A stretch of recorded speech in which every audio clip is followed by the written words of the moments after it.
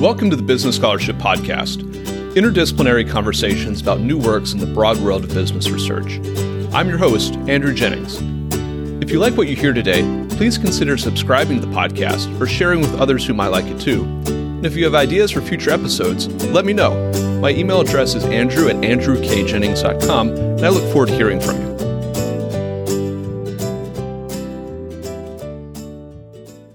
Our guest today is Jonathan Arbel, professor of law at the University of Alabama. We'll be discussing his article, Payday, which is forthcoming in the Washington University Law Review. I'll link to the article in the show notes for the episode. Jonathan, welcome to the Business Scholarship Podcast.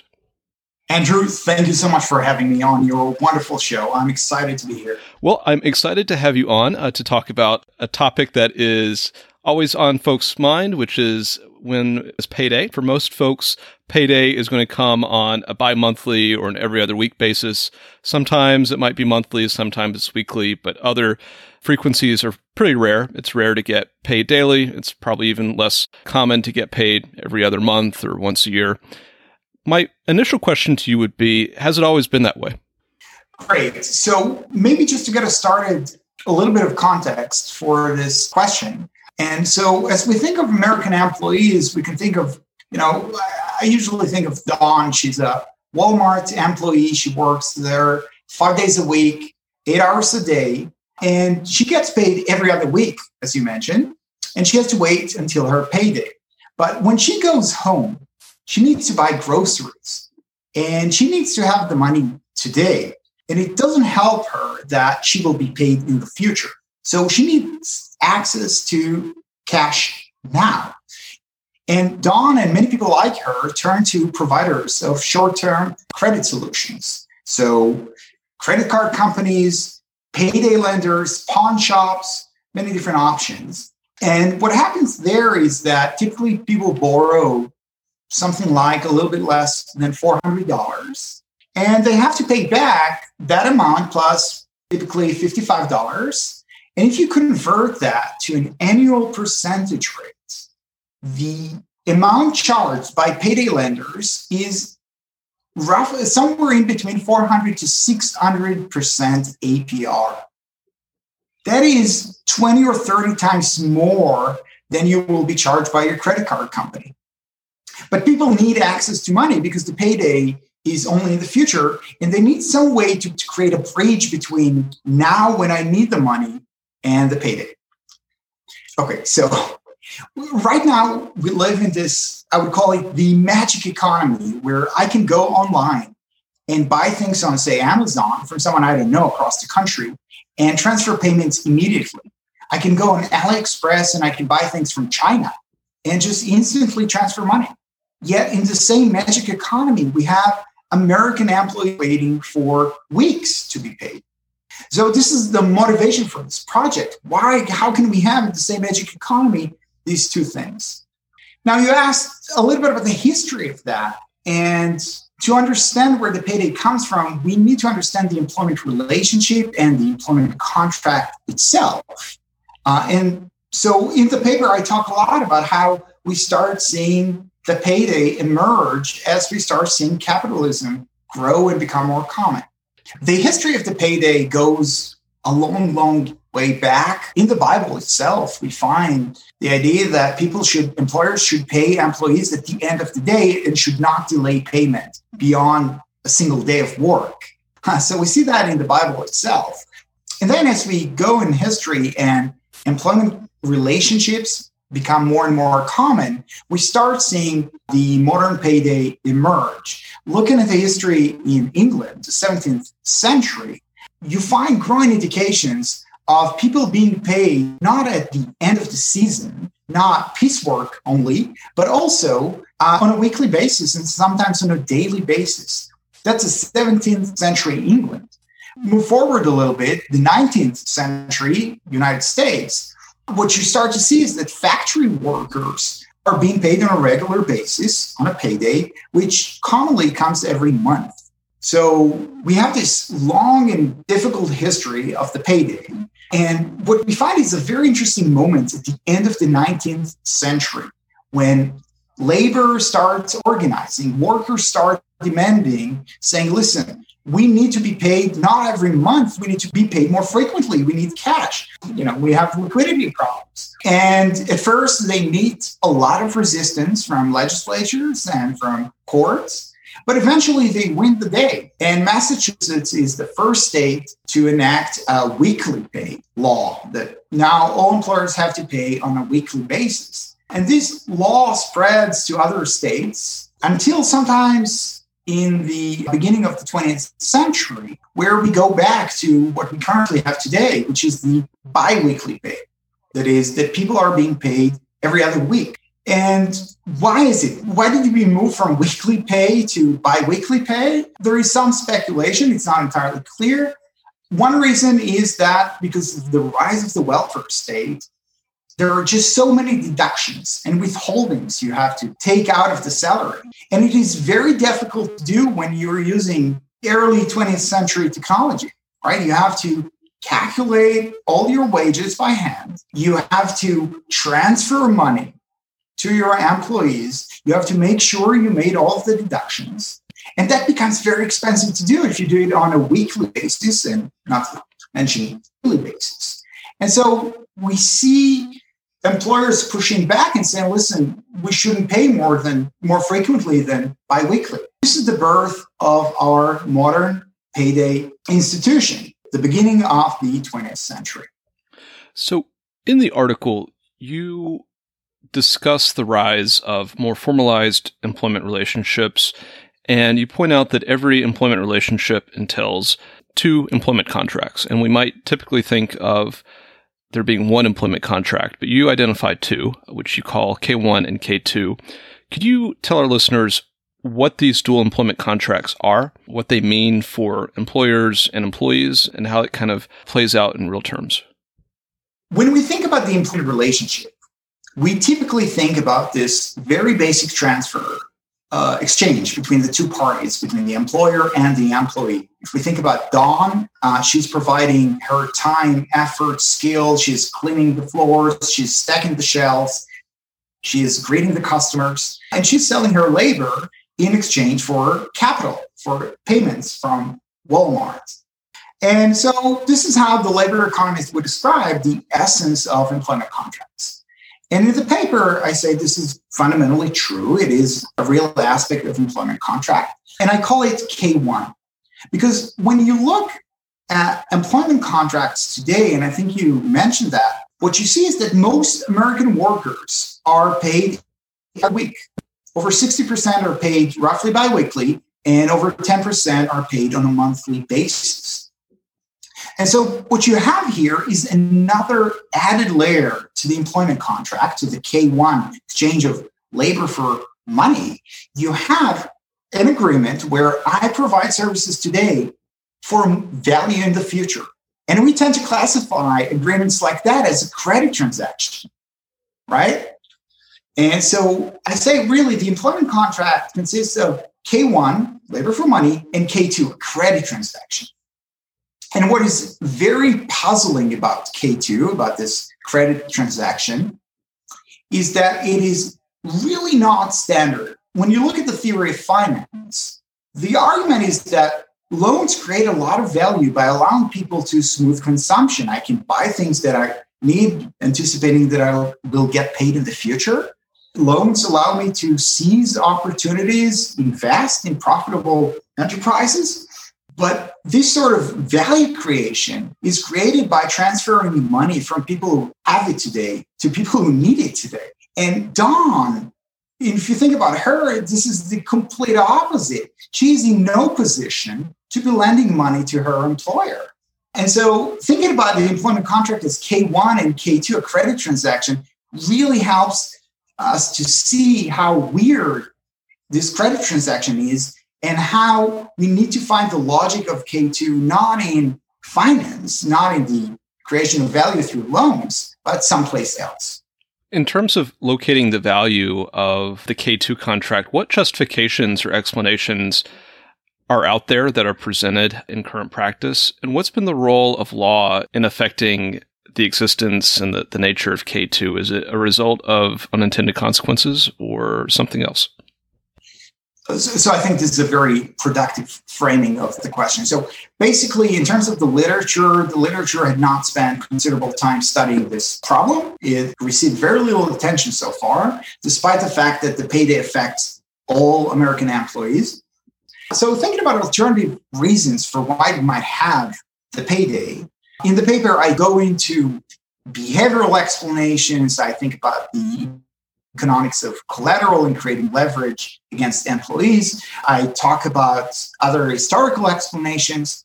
You asked specifically about legislation, and it is a very interesting feature of current labor law that it actually incentivizes employers to pay less frequently, right? So we would want employers to pay frequently, but the way the legislation is designed, it just didn't anticipate us being in the position of being able to pay people daily. And so it unwittingly incentivizes employers to pay less frequently. And it does so in a number of ways, one of which is public sector employees are just by law being paid on a biweekly basis. Even the president of the United States is paid on a monthly basis.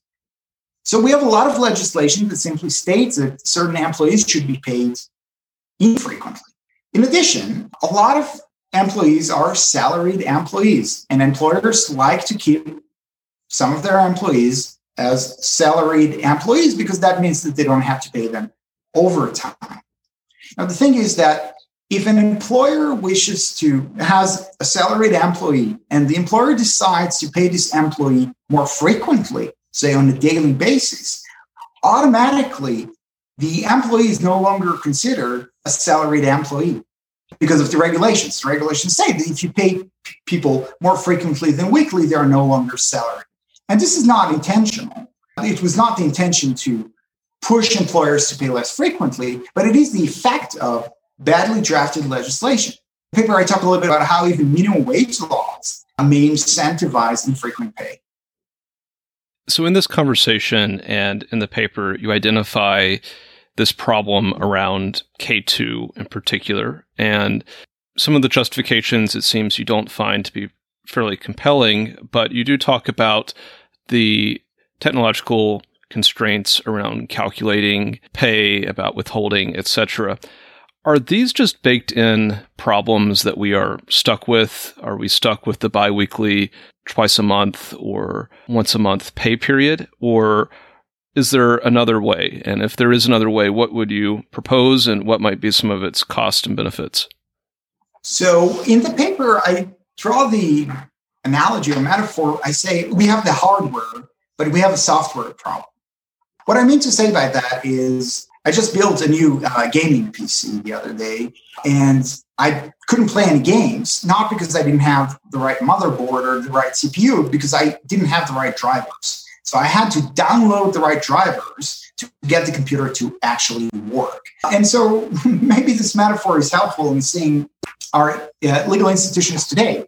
We are fully capable, in terms of hardware, infrastructure, of paying people on a daily basis. What really stops us is the way our software, our legislation is designed. And one of the biggest problems that holds us back is labor legislation. Because every time I pay my employees, I face two big problems, but two big problems. One is I have to make sure I comply with all the labor legislation, that I'm not underpaying my employees. And the second one, I have to find a way to transfer money to my employees. So compliance and money transfer are big problems. And if we were to move to a system, which as I propose, we are to pay people on a daily basis, that would pose an actual problem. But this problem is not an inherent one in our system. It's not a hardware problem. It really is a problem that emerges from the way we think about compliance. So we say every time you pay your employees, we will make sure you pay the right amount. But what if we could, in some way, divorce compliance from payments? What I propose in the paper is that every day of the week, the employer will pay the employees roughly 93% of what the employees owed for the day. That will be done every day. And then every 2 weeks, there will be an accounting day where the employer will run the numbers, make sure they've paid in full. And if there is any shortfall, they will pay the employee whatever is missing from their paychecks. And so if you compare it to the situation today, the same level of compliance, because today employers make sure they pay the right amount every 2 weeks. And under the new system, that will also continue to be the case. But the difference would be that the employer would be permitted to pay daily without risking the problem of not complying with labor legislation. So this is one way to pay people at scale, to pay on a daily basis. A second problem that we have is, how do you transfer money? Now, for people who have a bank account, this is not a big problem because we can use ACH transfers, which are bank-to-bank transfers. They're fairly cheap, they're fairly effective, they're fairly quick. They're not ideal, but they get the job done. And so in terms of cost, it is very plausible to pay people, transfer money daily. Problems arise with people who are either unbanked or underbanked. And a large segment of the population doesn't have a bank account or rarely uses one. For people who are underbanked, we need to find a way to pay them because payment is extremely inefficient today. When we're giving people a check, they have to go and cash it somehow. And it's expensive and it's time intensive. And it's just very difficult to do if you pay people daily. But technology offers a very viable solution. Pay cards. Pay cards are fairly common today. We all know them from gift cards. These are basically cards that you can charge with digital money. Now, it may be the case that we need government involvement in creating better money infrastructure. So we'll have a system of pay cards that people don't have to use a bank account to transfer and receive money. But once we have this technology, and it's not something out of reach, it's extremely common today, we can solve the money transfer problem quite easily and pay people on a daily basis. What objections do you think we might see? Is this something that a business would oppose or that employees perhaps would oppose moving to a system like this? So there are a couple of possible objections to this proposal. First, when people hear it, they think it will be extremely expensive to pay people daily, so business will resist. And if we actually divorce compliance from payments, it's actually not going to be very expensive. I go through the numbers roughly in the paper, and it is actually very practical and cost-effective to pay people daily. And obviously, the savings individuals will get from not having to borrow money from payday lenders or other providers of short-term credit will be immense. So this is one advantage. Now, we start seeing businesses actually offering employees an early wage access programs. And I think you had Professor Coutinho on the show, and she has this great paper, and Jim Hawkins has another paper on this emerging industry that allows employees to get early access to wages. So you see that businesses are really seeing the business case for paying people daily. So I don't anticipate much resistance from business there. Another concern that one might have is small businesses, because if we are to move to a system where you pay people daily, you can no longer use wages as a line of credit. And that may create difficulties for small businesses. But as I explained in the paper, we should not use employee wages as a line of credit. We have capital markets for that, explicit capital markets. And employers, even small businesses, can go and borrow money from capital markets. And capital markets have sophisticated lenders who can take security interests, who can price risk, who can monitor behavior. This is nothing like employees. And so even if it will make small businesses shift from borrowing from involuntary creditors, their employees, to explicit capital markets, I think this will be a natural improvement. So these are two difficulties. There are others that are more nuanced, but these are, I think, the two of the big ones. Jonathan, what key takeaways would you like our listeners to have from this conversation? And are there any open questions that you see that you'd like to address in the future or see other people address? So I think one takeaway is what one might call the indignity of the payday. We have this social institution with us. We don't reflect on the payday very frequently.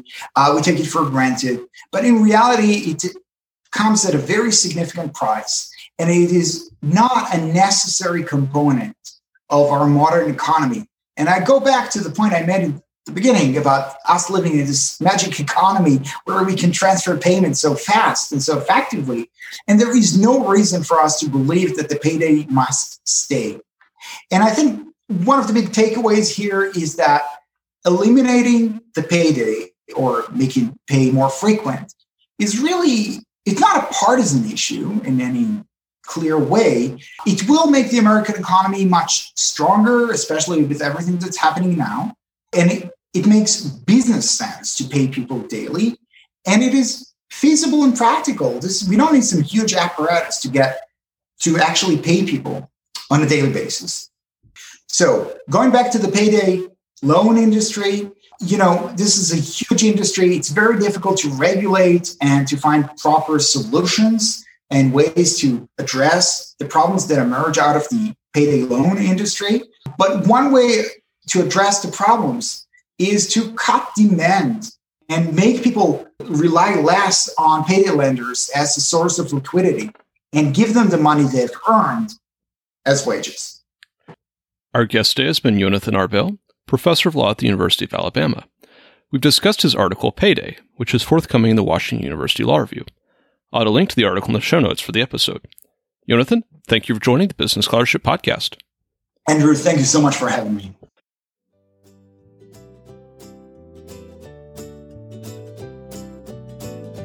Thank you for listening to another episode of the Business Scholarship Podcast. If you like what you heard, please consider subscribing to the podcast or leaving a rating on your favorite podcast app, or let other people know about it too. If you have suggestions for future episodes, please let me know. My email address is andrew@andrewkjennings.com, and I look forward to hearing from you. Until the next time, I'm your host, Andrew Jennings.